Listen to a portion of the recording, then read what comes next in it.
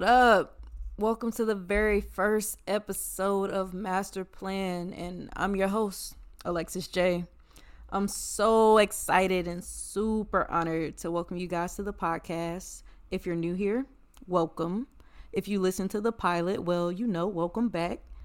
In this podcast, we talk about all things healing, growth, life, love, relationships, finances, and anything else that's thought-provoking and probably should be incorporated with your ultimate life master plan.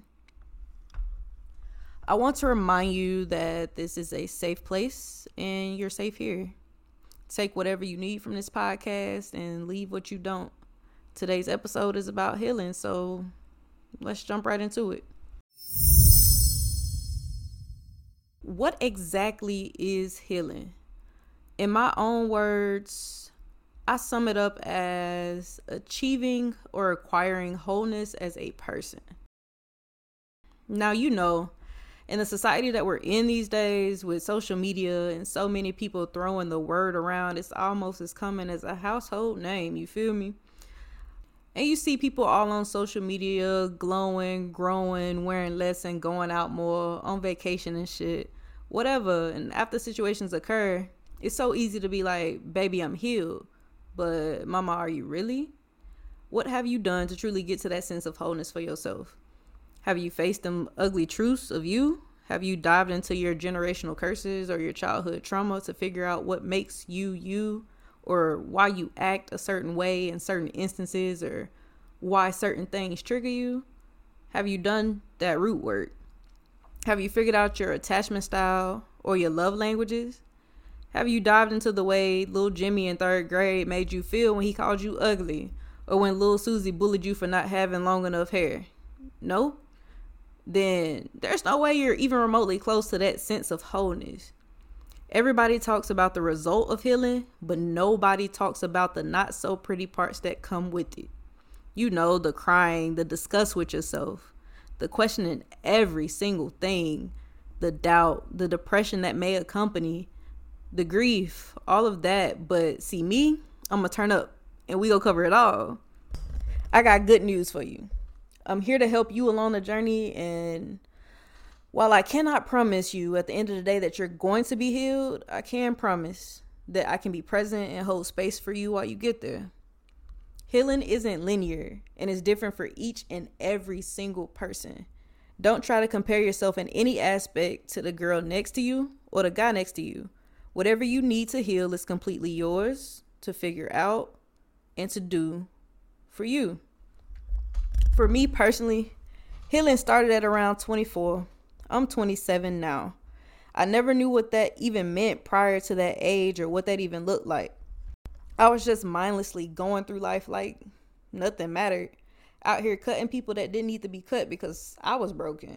And something inside me just woke up one day and told me to stop that shit. Like, girl, what are you doing? For real, what are you out here doing? And to this day, I still can't explain it. At that age, no major life event occurred for my shift to happen. It was like an epiphany or something. I had to stop playing victim in situations that I caused and shift my mindset from why is this happening to me to what is this trying to teach me? What inside me is making me feel this way? What inside me is keeping me stagnant and constantly being faced with the same situations? You know how the old saying goes, you're going to keep getting bought to and repeating situations until you figure out the lesson it's trying to teach you. Healing does sometimes look like something happened to me and I thought I was over it, but something new happened and it triggered me. Now I'm in my car crying type shit. We're going to get to triggers in a later episode, but remember when I said healing isn't linear? Exactly. So I don't expect you to have the same type of experience I did in order to kickstart your healing journey. I want you to make the conscious yet very intentional decision to do this for yourself so life don't kick your ass no more. Situations don't phase you like they used to no more type shit. People aren't 100% honest about the healing journey though. To be honest, that shit is scary as fuck. Most people just choose not to heal because of how hard it is. It's World War III between you, and you have to choose you, if that makes any sense at all. All those years of hidden, buried things you just choose to ignore and avoid because you're afraid of what's deep down inside of you. You scared to face that person in the mirror. Let me place your mind in a different place. Think of healing like cleaning your attic. You take shit up there to get out of the way, and you keep telling yourself you'll get to it later, you'll straighten it up later. Later becomes a year, maybe 2. And over that time frame, you've added extra stuff up there, Now you're running out of space up in your attic, and it's hard to ignore having to go clean it out at this point. You keep trying to avoid it because you know how long it's been since you got up there, but the weight of all your things is starting to weigh down on your attic door. And at this point, you can't avoid it any longer. So I'm telling anyone listening, go clean out your attic. We gonna clean out your attic together. Please believe it is a long, hard, very scary process, but when you do it, oh my God, the result is so beautiful.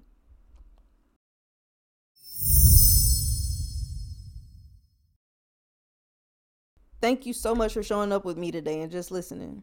If you found this episode a little helpful, please follow and or subscribe. Leave a review and share with a loved one. If you love this episode, then you'll love my episode next week about 7 strategies to help you kickstart your healing journey.